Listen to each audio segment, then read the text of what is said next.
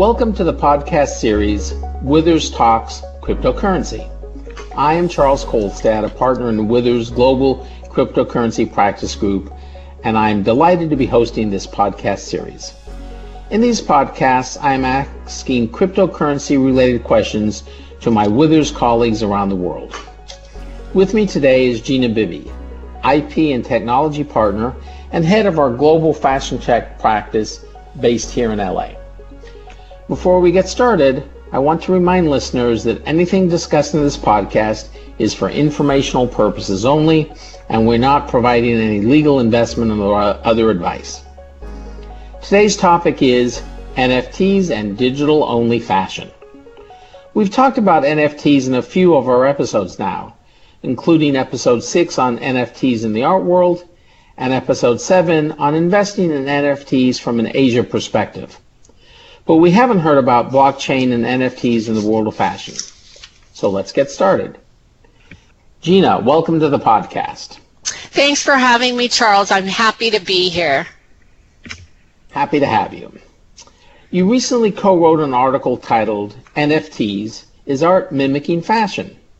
That focused on digital-only fashion and the use of NFTs in the area of fashion. What are NFTs in fashion and digital-only fashion referring to? Sure. So this is a really exciting area, and it's not surprising, Charles, that we would be having this conversation because one of the laws that you learn in engineering is something called Moore's Law.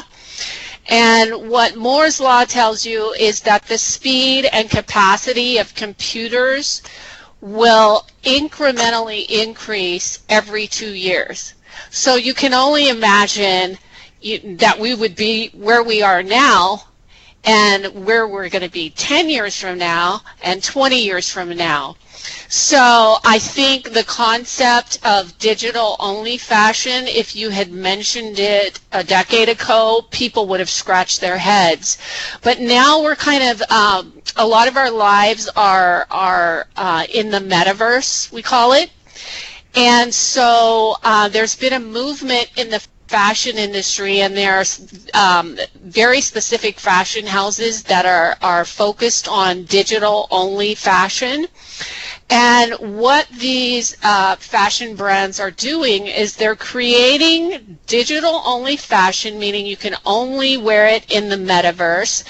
And the idea came about as a result of seeing Instagram celebrities, I'll call them, posting online in garments and other sort of fashion and accessories just for a one-time post. And so folks thought, well, why do that? Why couldn't we just have digital-only fashion and Instagram celebrities and gamers and what have you can have digital garments rather than having to purchase actual physical garments?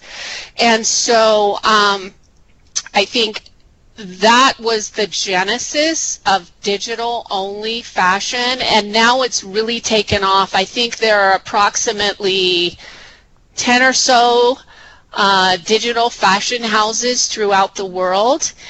And these fashion houses are selling, most of them are just selling their digital-only fashion directly to consumers, and then that consumer would engage a 3D engineer or a 3D artist to fit the digital garment onto that individual's online or metaverse presence, you know, like in photos and videos and things of that sort.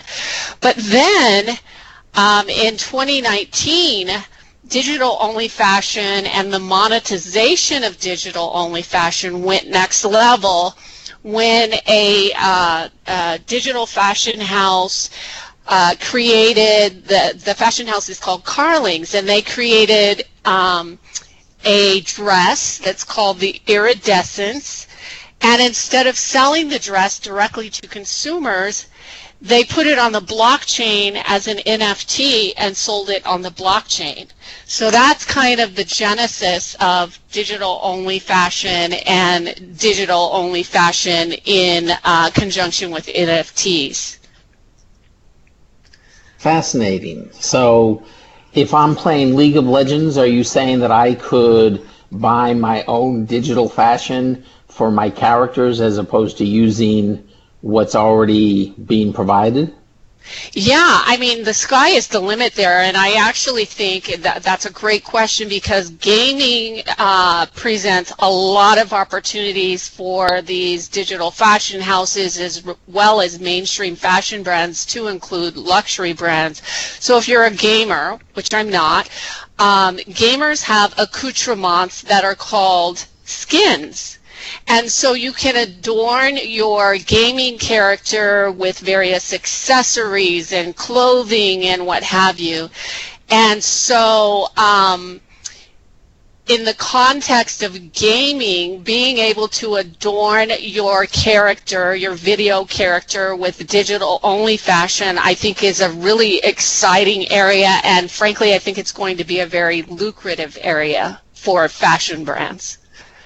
So I suspect then that the fashion brands, the digital-only fashion brands, are watching the Apple versus Epic lawsuit with great interest because that's going to affect how much Apple gets to take out of everybody's fees for selling skins and so forth. Yeah, definitely. I do think that. And, you know, in addition to those types of issues, you know, there are some intellectual property ownership issues as between the gamer and the gaming company when you're customizing your video characters and the like. And then there's also you know, some ownership considerations around what happens when the gaming platform no longer exists and you've created this amazing gaming character with luxury fashion and all of that. You have to have a context in which to operate that entity, and if the platform goes away, then what happens to your character and all your fancy digital clothes? Who knows? I think the answer is poof. Yeah, I think it is. And it actually presents some contractual issues as between the gaming company and the gamers or similar companies like gaming companies, because if you say to them in a contract, you own this character, this is your property, and then you take the platform in which that property can only exist away, then you know, it seems like there may be some contractual issues and other issues around that particular problem. So you're going to be very busy for the next 10 years. I hope so. That's my hope. That is my hope. Well, changing focus slightly, sustainability and the impact of the COVID virus are two hot topics right now impacting the fashion industry. How do blockchain technology, digital-only fashion, and NFTs fit into those areas? So I think what the pandemic did was to accelerate the fashion industry embracing technology. At the peak of the pandemic, it was very difficult to move product around. The supply chains were completely broken down. Well, not completely, but mostly broken down. And so things like designing digital fashion became even more important because then you could, you didn't have to make a physical sample and then ship it somewhere and then have the mill or other entity that received your sample look at the sample and then ship it back. You do it all electronically, and that's what a lot of software platforms that facilitate garment design in a digital form were really helpful with. And so you had that going on during the pandemic.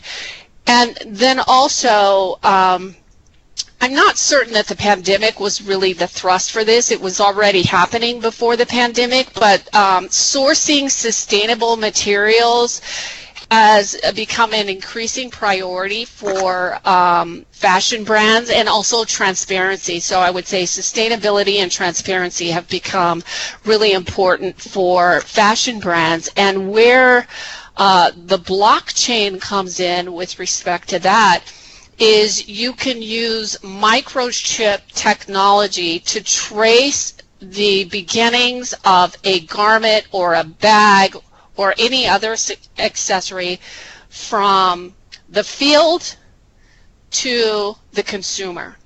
And I think that consumers are pushing brands to include luxury brands to have more transparency around where they're sourcing their materials, whether or not the source of the materials are in the context of child labor violations or what's going on in Xinjiang, China, with respect to the Muslim labor camps.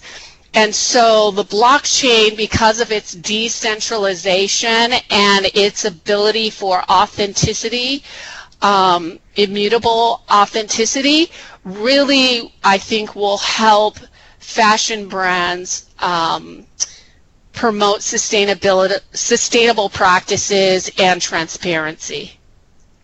Fascinating. I just saw that the major shareholder in LVMH is now the richest person in the world, richer than Jeff Bezos. So that just shows how important fashion is and luxury goods are in the world today. Yeah, I mean, I haven't looked at the statistics recently, but last I looked, which would have been maybe a couple of years ago, the fashion industry is a multi-trillion-dollar business. And so it's one that should not be ignored, and I think it is also one that should really think consciously about embracing technology, because technology is not going away, and I think there are certain efficiencies that can be built into the fashion industry, both around transparency and sustainability and speed to market and customization of products for consumers using data science technology and what have you. So I think really the sky is the limit. So anytime there's a technological change, history suggests that creates investment opportunities for investors in startups, and it sounds like that's not going to be any different in the fashion space. No, I think you're absolutely right. I think that investors will, to the extent that they're knowledgeable, will start looking at some of these digital-only fashion brands. And I think that other brands, like your mainstream brands, are going to look to monetize digital fashion.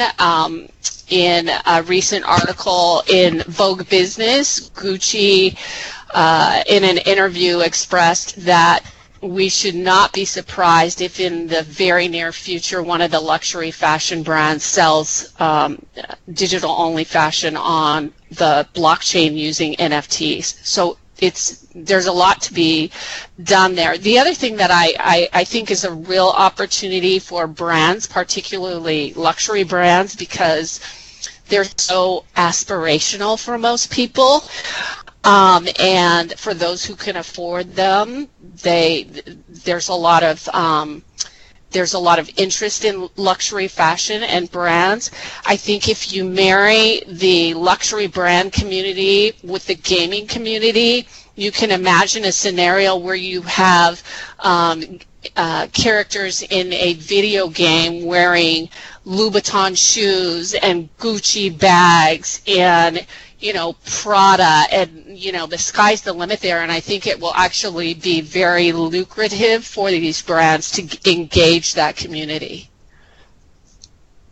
History suggests that wherever people think they can make money, they head to.